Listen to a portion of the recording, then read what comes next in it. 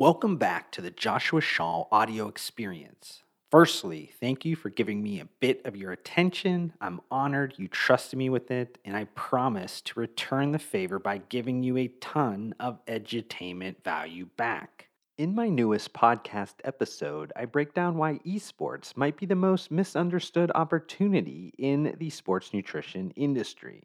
But before we get started, I would love if you took 49 seconds out of your day to leave a rating or review on whichever podcasting platform you're currently listening to.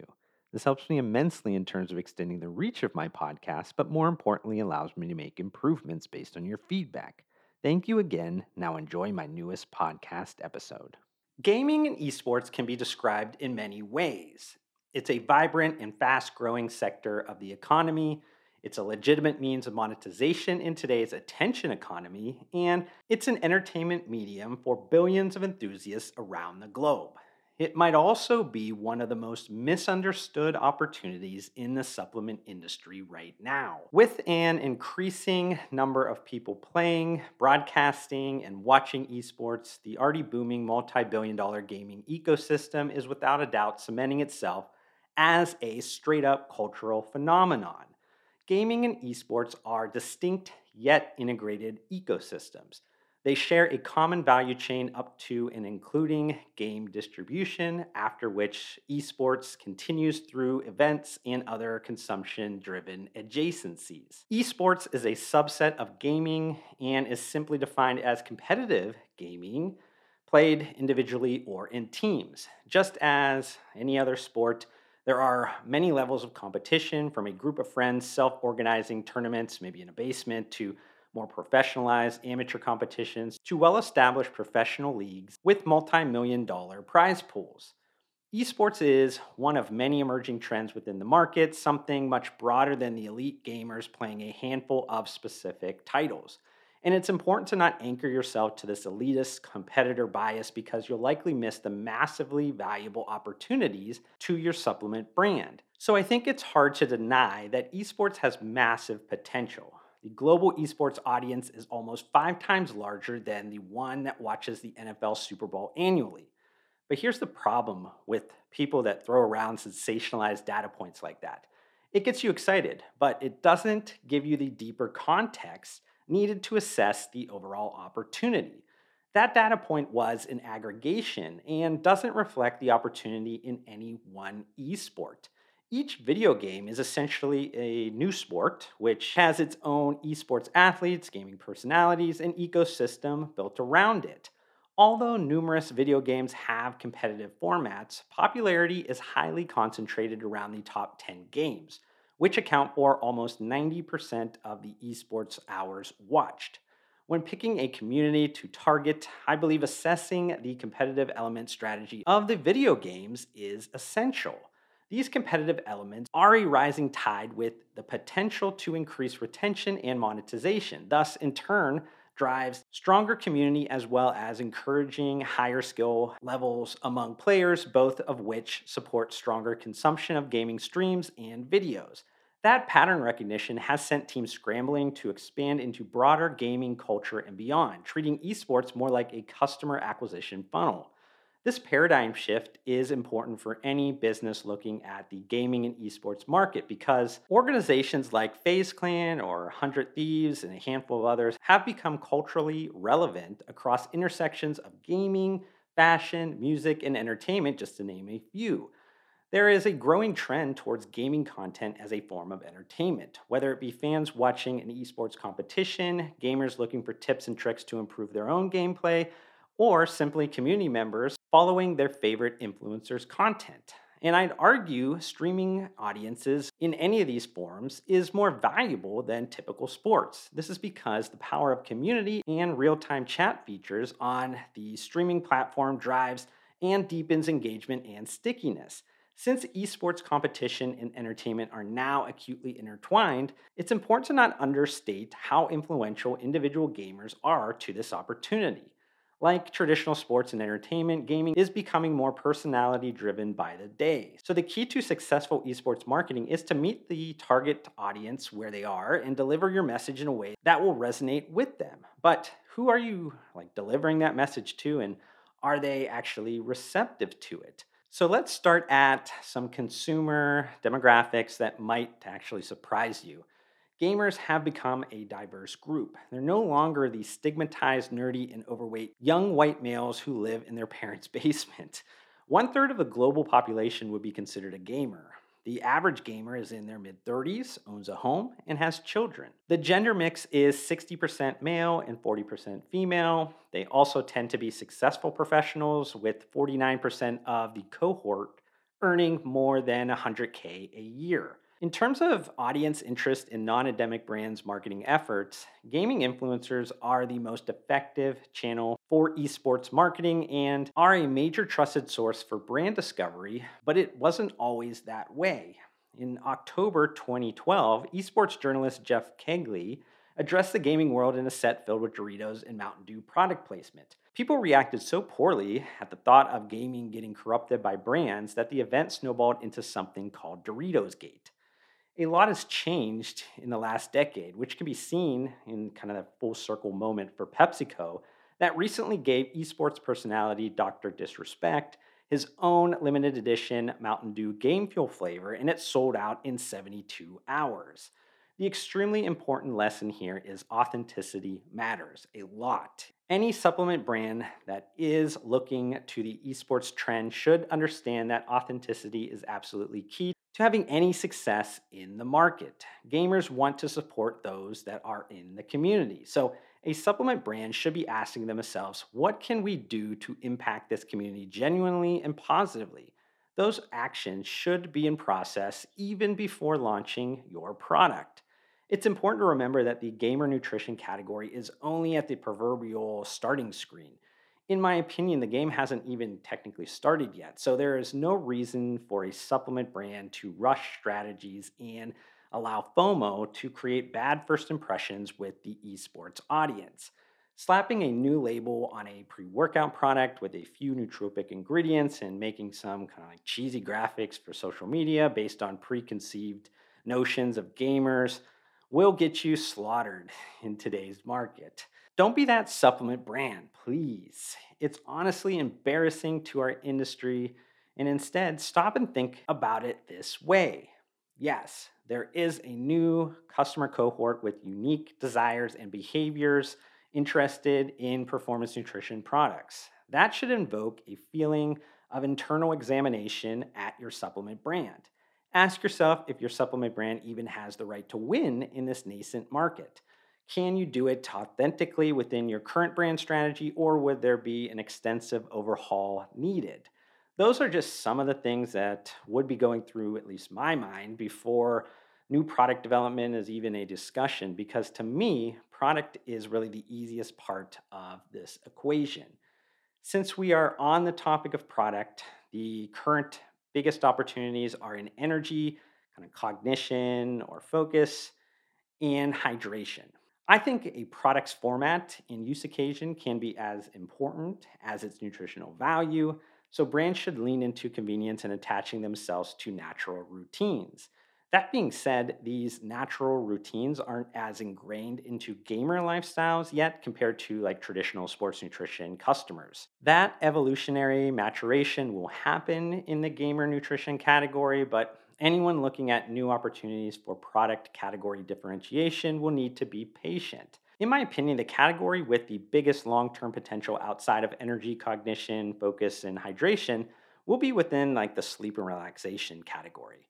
I also think more clinically backed active ingredients that do targeted relevant studies on gamers, like what Nutrition 21 has done with New Level, will be increasingly important. My stance has always been that science is important when marketing supplements, but you must make consumers give a shit about it. Finally, I wanted to quickly talk about the competitive landscape. If we are including active nutrition categories like energy and sports drinks, then brands like Red Bull, Monster Energy, and Gatorade would be the biggest players in terms of consumption dollars. But G Fuel is the category creator when it comes to ready to mix powdered energy supplements marketed to gamers. It also still is the market leader. The brand has also evolved its product portfolio to include energy drinks and hydration beverages. Another brand offering energy drinks and powdered gamer supplements is Ghost. they have quickly rose to the second biggest player in the esports nutrition market. And then rounding out the top five market leaders globally would be Advanced GG, Sneak, and Level Up, which is now owned by Glambia Performance Nutrition. To provide some additional depth and first person operator perspective to this content, I recently discussed several trending and relevant gamer nutrition topics with my good friends Eric and Richard at Advanced GG. Here is that insightful conversation. So I got Eric and Richard from Advanced GG with me. Appreciate you guys joining me and offering up a bunch of your guys' insights on the gamer nutrition kind of market, how that's evolving. You guys have done an extremely good job over the last, I think, 4 or 5 years that Advanced GG has been around. You guys have carved out a niche, a unique perspective on the market and kind of executed very well on those things. But Eric, I wanted to mention, I read this, I think on LinkedIn. You probably mentioned it all over the place, but you said about an upcoming launch of an energy drink. You guys have only been kind of focusing, at least now, I think, on the ready to mix powders, but kind of tease the energy drink. And that kind of brought up in my mind, and I think this is probably a pretty interesting topic to kind of bring up at the beginning, is around like formats and how gamers maybe look at that differently around, if they want to go into the traditional kind of caps, powders, pills, that would be the typical sports nutrition or supplement market, or the food and beverage side of things. And how are gamers, like, I guess, approaching that, at least from your guys' perspective? Are they leaning into the food and beverage side more still, or are they starting to come around to like the caps, powders, pills? First, thank you for having us on, Josh. And that is a great question to segue into. From my generalized anecdotal understanding of the space, as of right now, there's only two vessels that you want to focus on, and that is a great tasting powder and the RTD. There are other things that companies have been trying out, such as gummies or chewing gum or other edibles like a protein bar or a meal replacement bar. I don't see any of that catching on just yet. It's different with the gaming market. So to penetrate the gaming community, there's a lot of different factors that are at play, but it has to become normalized within the community for people to really jump on board. And right now, what they're used to is, thanks to G Fuel, the pre-workout kind of powder for the energy, and then the RTD, because RTD, energy drinks are just kind of naturally cool in the space already, maybe from years of advertising or market building by Red Bull and Monster, seed planting there. But right now it seems to be the RTD, specifically the carbonated energy drink RTD, or a great tasting powder is the only thing that's working as of right now. Now, there might be other stuff that opens up. I mean, gum, it seems pretty promising to me. But I will say, I think the one of the things that makes the powders and the RTDs successful is the long experiential effect that you get from it. So you really have a chance to like savor it and to enjoy it while you're gaming, right? So for a prolonged period of time. Whereas gummies, for example, or capsules, uh, the experiential effect of just popping something in your mouth is just hasn't caught on with gamers yet. They want to have something that they can, sip on and drink for a while, or the ease, of a ready to drink, just pop open. And again, you can still sip on it. It still has a long experiential effect. Do you think some of that extends into, non, I guess, energy or neuro type products? Like, is there some of that evolution happening towards, protein beverages or, protein ready to mix type powders? So I don't have hard data on this, but again, from my just anecdotal, my kind of gut feeling in just being in the space all the time, it hasn't caught on yet too well. I mean, there is a brand out there that's doing a meal replacement that's very, very gamer focused, very authentic, accepted in gaming already. I think they're doing pretty well, but they are fully immersed. Like they are already a brand. But if you were to come out as an outsider with a meal replacement or a protein for gamers, it just hasn't really carved out yet in people's minds, like as something that's useful to them. I think they still look at it as something that people do in the fitness space. right? Like it's for bodybuilders or for people that are, into working out every day, and that's not me. Whereas G Fuel was able to take a pre-workout, product and tell gamers that this can also be used for you guys. That just hasn't happened yet in the protein world. Yeah, I think a lot of that we're talking about a lot of sports nutrition brands that typically would be focused on, bodybuilders or, just athletic people in the sense of like physical activity or those sorts of.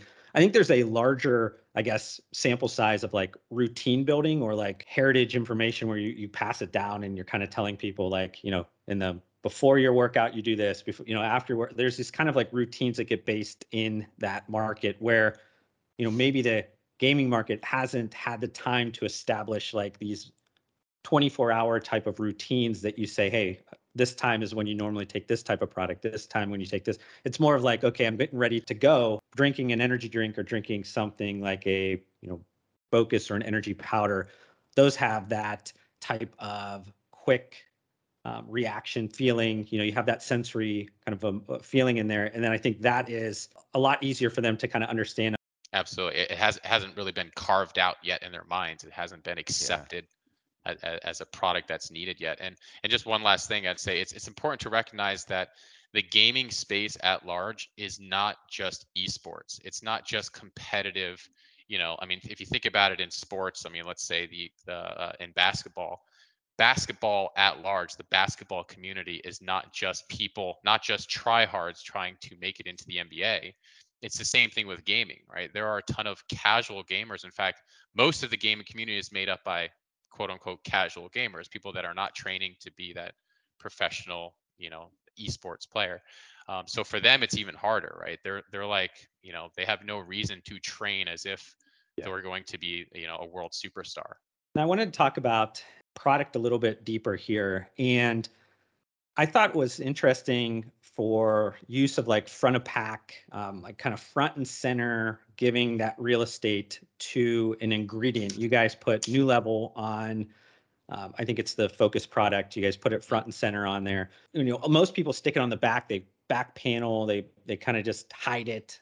You guys decided to stick it like front and center on front of pack. I mean, it started maybe 3 years ago now. About um, basically, we had the opportunity to be one of the first brands, gaming specific brands, um, to utilize New Level. And when we learned exactly what the company behind New Level, which is Nutrition 21, what they were about, their history, I think previously in the pharmaceutical space, their, just experience around clinical research. When we learned just how serious and groundbreaking it was, what they were doing, it was a no-brainer for us, really.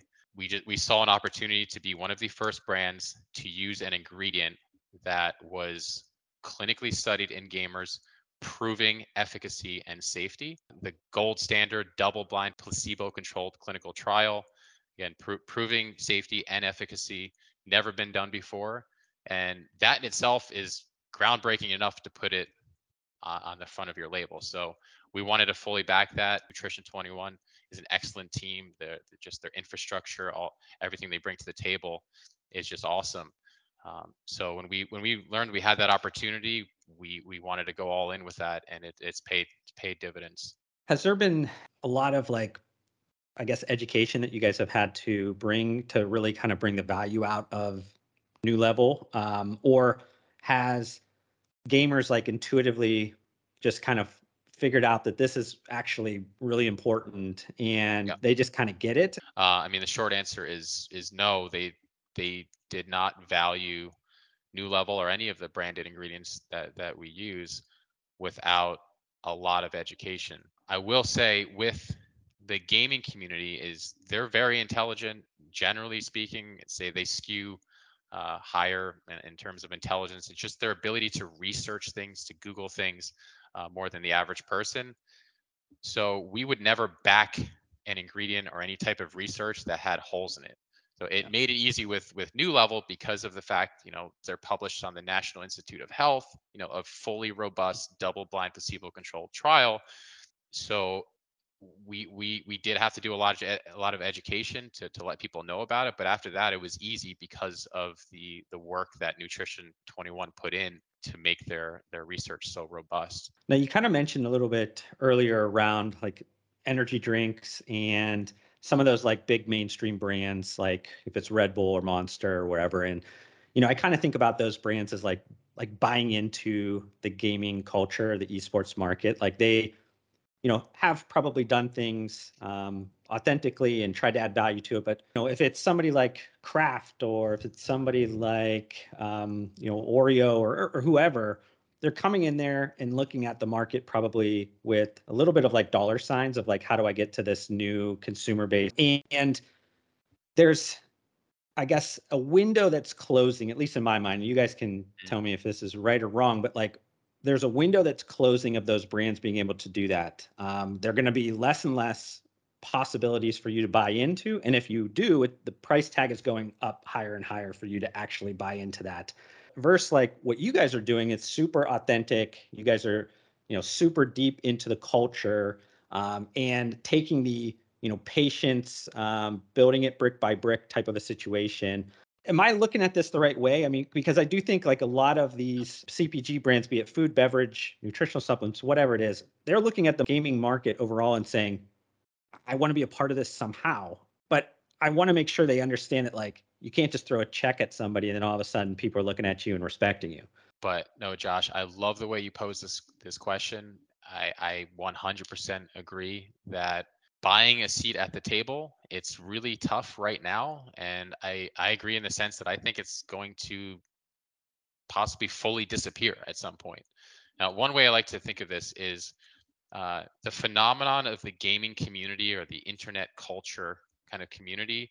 It's huge. It's massive. I mean, there's millions of people that are involved in it, but it's really separated into like segments. It's segmented to like support groups. So if you looked at it as like a pie chart, think of it as like maybe three major support segments. There's only room for a few brands. So you might have 10 million people, but you divide that into sections. One group is already fully supporting, for example, G Fuel, right? Another group is fully supporting Sneak, right? Another group is fully supporting Advanced GG. Another group is fully supporting Ghost supplements. There's just not room for more brands, right? All of these brands that I mentioned already have depth to them. They already have authenticity to them in the gaming space. They've already been accepted due to years of being involved in the space, years of organic involvement, showing up at conventions, just being a gamer themselves, fully understanding how everything works and networking with people. And once that ship has sailed, you're just coming in now as an outsider. It's going to be fully closed. They're not going to leave G Fuel or Advanced GG or Ghost, for this new brand that just happens to pop up, because the cards are just stacked against you at that point. So that's one piece. Another piece is a way to get into the space. Largely in the past has been influencer marketing. Influencers have ruled the entire space of gaming for a long time now. And years ago, you could come in, you could work with some of the biggest YouTubers, biggest Twitch streamers, for a reasonable, price or deal. Uh, but now that is just so inflated. Everybody has top of the line talent agencies backing them, and it's just getting harder and harder. They have a better eye for products that are kind of like fly by night companies, or maybe fly by night product lines, right? Like Oh just yeah. a line that they know is not going to be there tomorrow. Um, so yeah, it's getting very difficult right now. But Rich, did you want to add something to that? Yeah. CPGs entering spaces, kind of with the large wallet is nothing new. We've seen this for all time when it comes to brand marketing. The challenge, though, is when it comes to brand authenticity. It is very difficult for a large CPG to enter the space and create impact in what they may not realize or choose to accept is a fairly developed category. This specter of newness, right? It will limit their ability to make a splash in the space because The reality they don't want to accept is that are existing strong and successful incumbent brands in the space that have far more cultural cachet and marketing experience than they do. So it's a difficult spot for many large companies because they haven't been challengers in any category for a very, very long time, and they come in and they go in with their standard tactics, right? Of launch a product, spend a lot of money on ads, get a great face for the TVC and the OTT insertions, and then you hope the market comes to play. Right. And the issue with this approach is that, as Eric said, there's already market loyalty at play with myriad brands, Ghost Guys and Sneak Girls and whatever it is. And you can't simply come into the space with dollar spend and just pull people away from existing brand relationships. This is not a category where, I have to think there may be a belief that this is a bunch of people will see the category and say, these are a bunch of amateurs. They have no idea what they're doing. We can do it better. We are a house of brands. And the reality is, I think that is dismissing absolutely incredible marketing and creative that we've seen. I mean, I can riff off some of the brands. Like I do admire the work they do. I think it's absolutely incredible. But then on top of that, when it comes down to the actual product itself, you will see as we know that a lot of the larger CPG houses will design formulations that they know can scale, they meet a certain margin target, they meet certain requirements. And they may inadvertently, and I've seen a few rumblings of this, come to the market with an inferior product and a very loud marketing megaphone. And regardless of category, it may not even be supplementation and nutrition. If you do that in any category, you can end up in a very, very unfortunate position. Whereas, quite frankly, I do think that the brands should be looking at joint ventures and development in the space, these CPGs. It makes a lot more sense. The category is far more developed. Then it's not a new category anymore. So it makes much more sense to accelerate than to come in and try to own everything and potentially lose your shirt over it.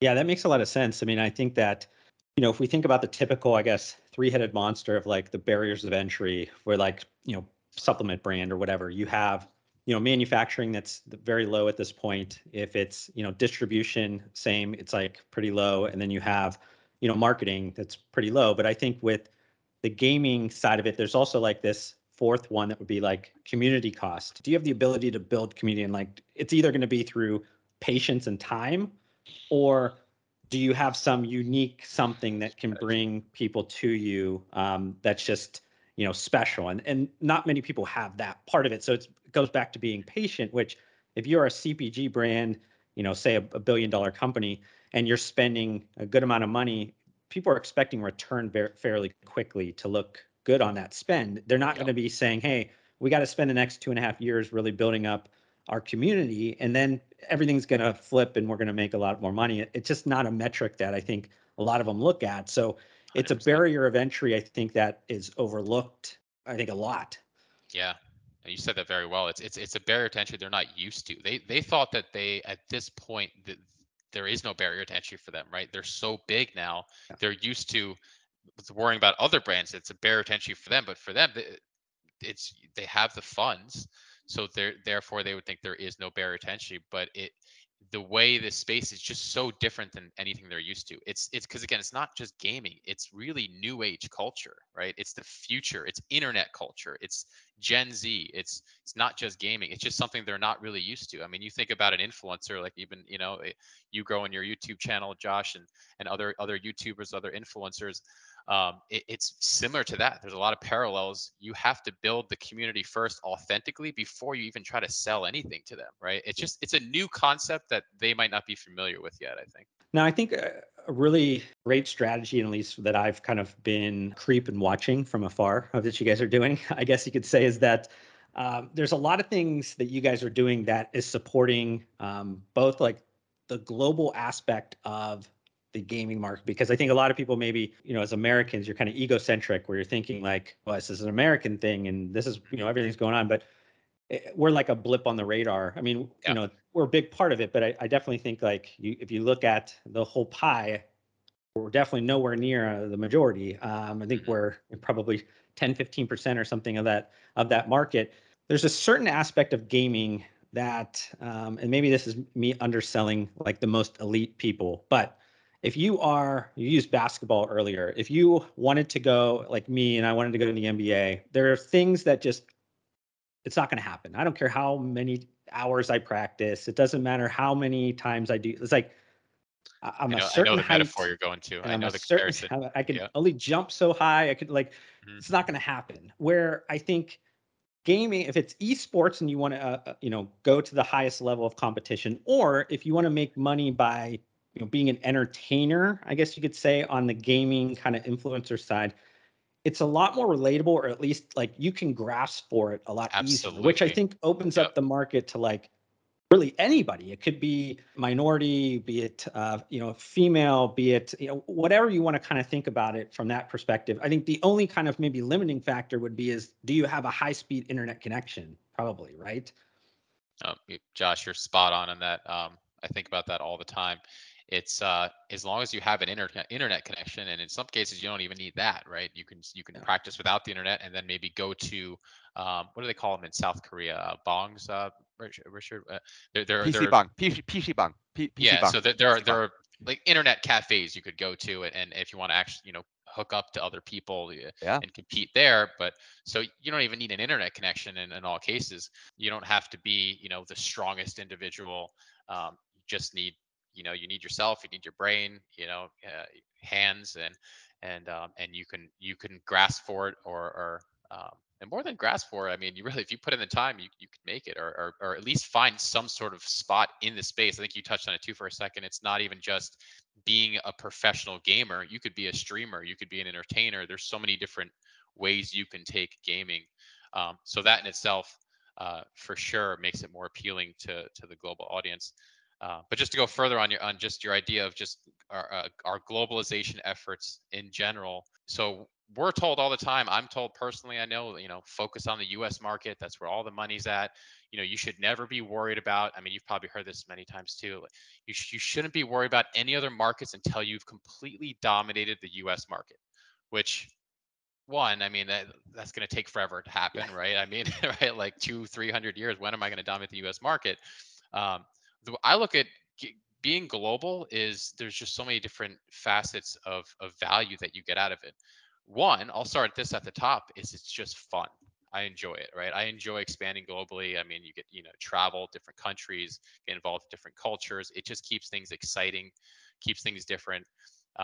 Number two, a lot of times they're wide open opportunities that other, competitors just haven't tapped into, haven't thought of, or just don't have the fervor, to willingness to go into it. And then number four, which could be rated up, high in terms of value, is you can make a lot of have a lot of success. You can do a lot of sales in other countries, even more so the United States, if you do it right. I mean, we know China's, the population's bigger. We know in India it's bigger. Hmm. I mean, in South Korea, for example, gaming is what is it? Rich, is a national sport there. I believe it's recognized as a national sport, I believe, or is You know, it?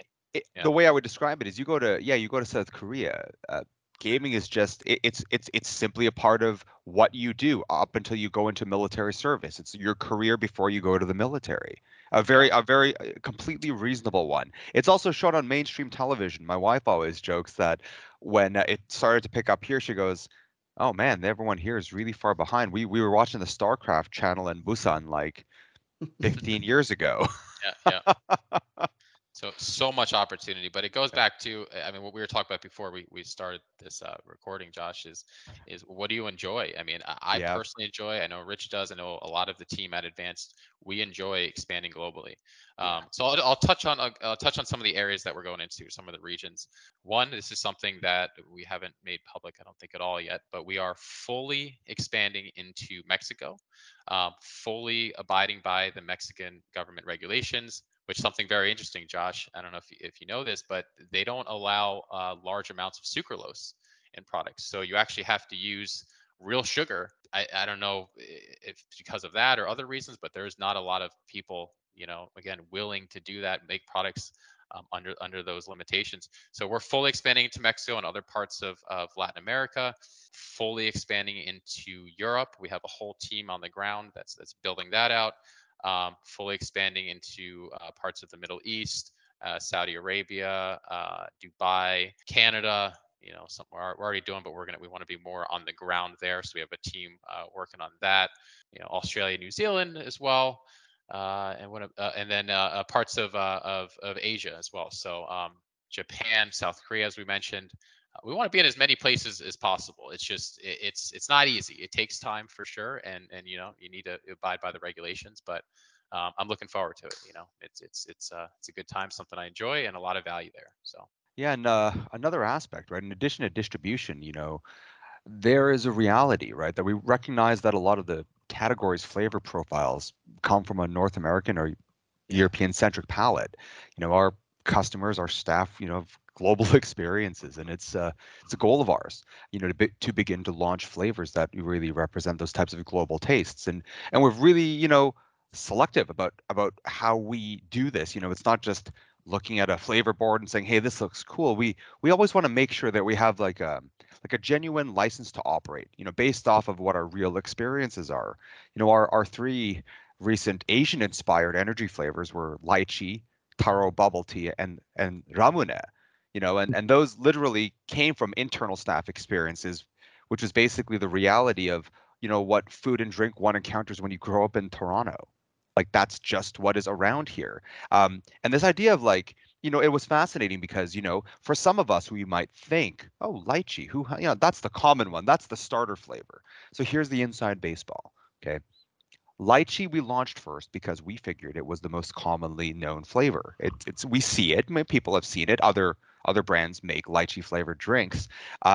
And then we thought, okay, then we're gonna hit them with taro bubble tea, because the anime market, younger people, they're into gaming. This is a healthier version, brings the benefits of energy, and it's now only 50 calories, not 400. That's wonderful, And then we thought, okay, we're going to finish it with ramune, the marble soda, Japanese, it's like a Japanese citrus beverage, which we thought, okay, this is the real passion play. It's one we wanted to absolutely bring out to market, but we know it may need a lot of work, like it's going to need a lot of effort. But what was funny is right after lychee and bubble tea launched, we spoke to partners and they said, one of them, I was amazed internally. They'll say, oh yeah, this was the first time I'd ever had, lychee or taro. And it dawned on us. We said, forget about the world being a big place. The U.S. is a big place. Yeah. Distribution chains, the local demography, those all vary. So we thought, this is something and it really actually reinforced our desire to want to continue, to see how, to see what we could do and grow from this. But, it's not just the distribution piece. It's that there are so many flavors out there in the world that we really want to bring in. And what better way to do it than through something that can give you a performance benefit along the way? Yeah, I love that idea because I think there's, this idea of like, localization and globalization. You kind of mash those two words up and you get globalization. It's kind of a, business jargon thing or whatever. But you can also play with that same strategy in your domestic market, especially like in the US where there's a, melting pot of different things. There's significant market available to some of these unique kind of little pockets of cultures that would love products that are more relatable to their nostalgia and what they grew up drinking and those types of things over what we think about as nostalgic and maybe the snack foods or whatever that we grew up in North America. But I would talk about just a quick point that you brought up, Eric, around I guess it's a juxtaposition where marketplaces and be it social and things like it's become borderless. So it's easy to go and try to expand into some of these other markets. Yet, to your point, it's difficult, and it adds complexity to the business, and there's a lot of regulatory stuff, and there's a lot of having SKU 1A, 1B, 1C sometimes, not necessarily having a universal SKU that you can put into certain things. And you have to kind of balance all those trade-offs, in kind of the thing. But to your point, because the market you're seeking is so global, it's hard to use the old kind of playbook to say, like, until you dominate the US, you can't move to the next thing, you can't move to the next thing, because by the time you get to that point, there's going to be a local brand that's probably going to pop up that's going to take each one of these things. Even in Europe at this point, there's a few significant gamer brands. I think Level Up, that was acquired by Glambia, at least part of it. That's, I think, based maybe in Germany. You talked about Sneak before, Sneak which is is technically, yep, UK in the based. Yep. UK. And I'm sure there's so many other ones that I'm forgetting, but I think that for you guys to sit and wait for the next 5 years, even though I think and you guys will probably agree with this, is like, we are definitely in the early stages of like what this market could be, of everything.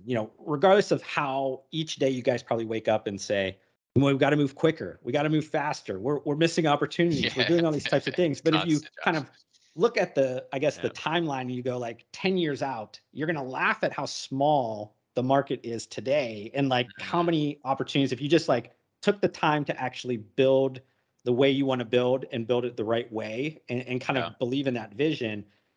Who cares about the stuff that's flying by you that's not for you or whatever? But I think it's tough, because I think as an entrepreneur and all that, you have to like play both sides of those types of situations. It's not as easy as like, here's the playbook, you follow the playbook. I like to go the directions that I'm just motivated to go and that I have fun with, because you can definitely get trapped in that, your head's spinning, you feel like you're just missing out on every opportunity. You can't do enough every day.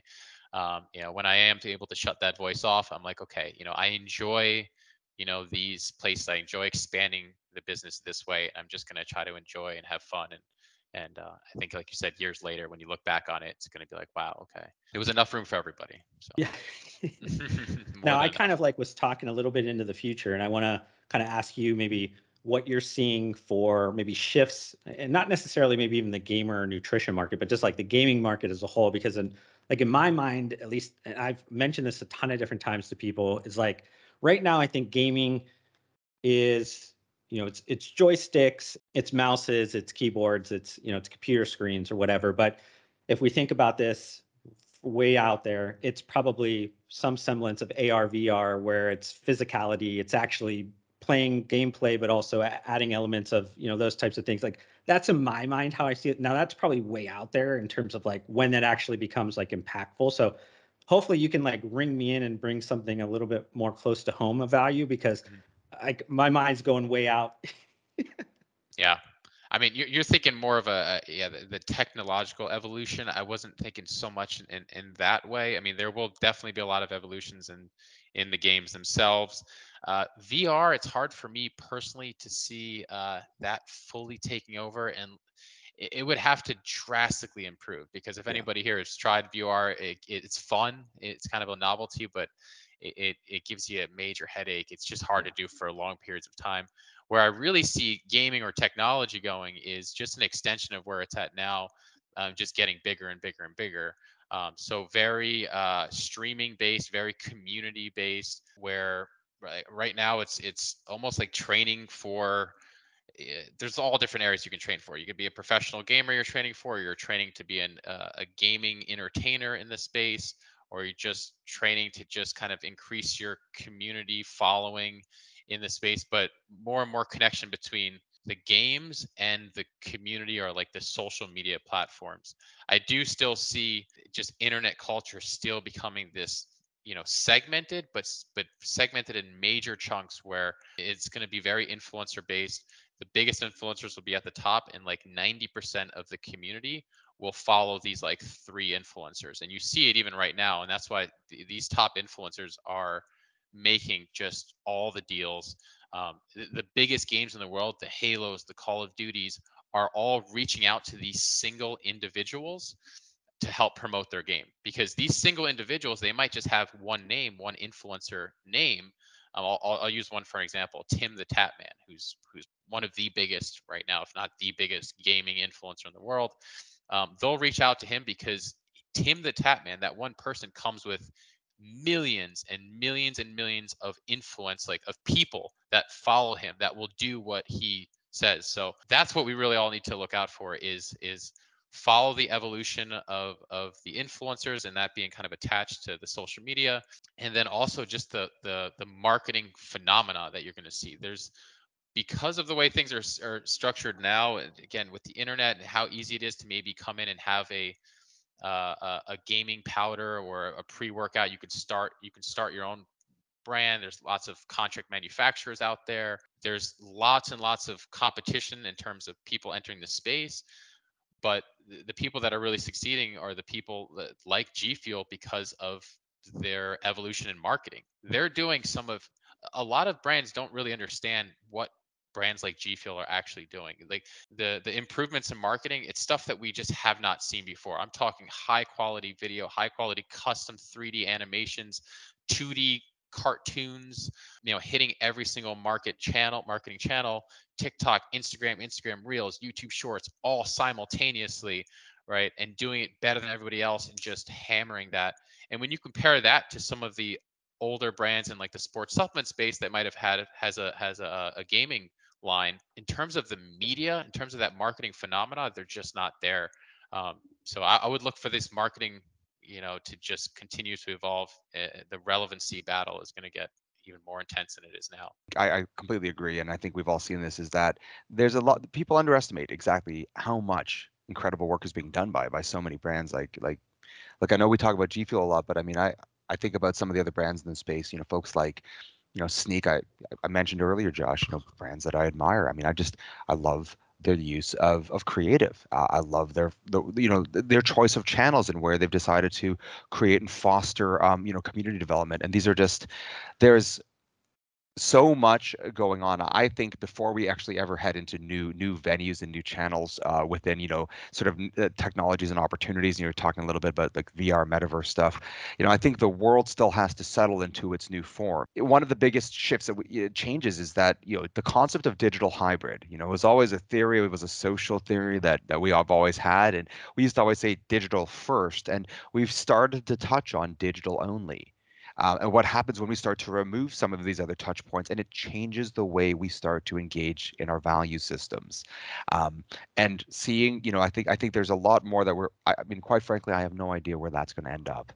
What I can say though is that the direction that you can see when you take a look at all the players in the space, the brands that are doing really, really great work and really making a splash are doing things in, actually, I like to think, in quite distinct ways. There's unique directions that have been happening, and that has been, if I know when we talk trend casting, we always say where is this going to go, but one thing I think that's actually already started, and we started to see these bifurcations occurring, I would say about a year ago. You are seeing products like there are these, as Eric said, there's these sort of segments that are brewing, and and within those segments, it's not just consumption or interest or media that's different. The way the values, the core internalized values and the customer need states they're being expressed in completely new and different ways. And I'm actually, quite frankly, looking forward to seeing how this ends up by the end of this year, because Yeah. we've gone through a full 2 years of this digital hybrid model, and we might start to open up now. So now is when we're going to see what the actual effect was. And I think this is the year of brainstorming. This will be the season of next 6 months or so. I'm certain all of us are going to be coming up with some pretty new and wild ideas for expansions. Yeah, no, I totally agree. I mean, I think when you were talking about some of those things, like I think a lot of just humans were subconsciously conditioned during these last couple of years to like bounce so much more forward towards the digital side that it became, even like we're talking on Teams, but everybody, the Zoom or whatever, it's become a utility in a lot of senses, where this is like now just a way for us to meet in this new kind of virtual world together. And like it was something that just maybe business people did before, but now it's like everybody, that's what you were doing. And then over time that then becomes less scary the next time the next kind of thing gets built off it, the next block that gets built off of it. And then all of a sudden it's a lot easier to make these big changes when people are accustomed to a little bit of these kind of earlier stages. But I think we'll look back on these couple of years and say, man, like that was the foundation for a ton of just quick consumer behavioral trends and a lot of kind of things that are going to happen in the near future. Well, I want to thank you guys both for giving me some time. I think it was super interesting. I know I could probably talk forever, but we need to get back to work, I'm sure. But hopefully, I'll be seeing you guys in person soon. Yeah, absolutely. Thank you so much. Thanks, Josh. Thanks for having us. I hope you've enjoyed this podcast episode. If you have any comments or questions about anything I discussed during it, open the podcast episode notes and click on any of my social media account links to reach out to me directly.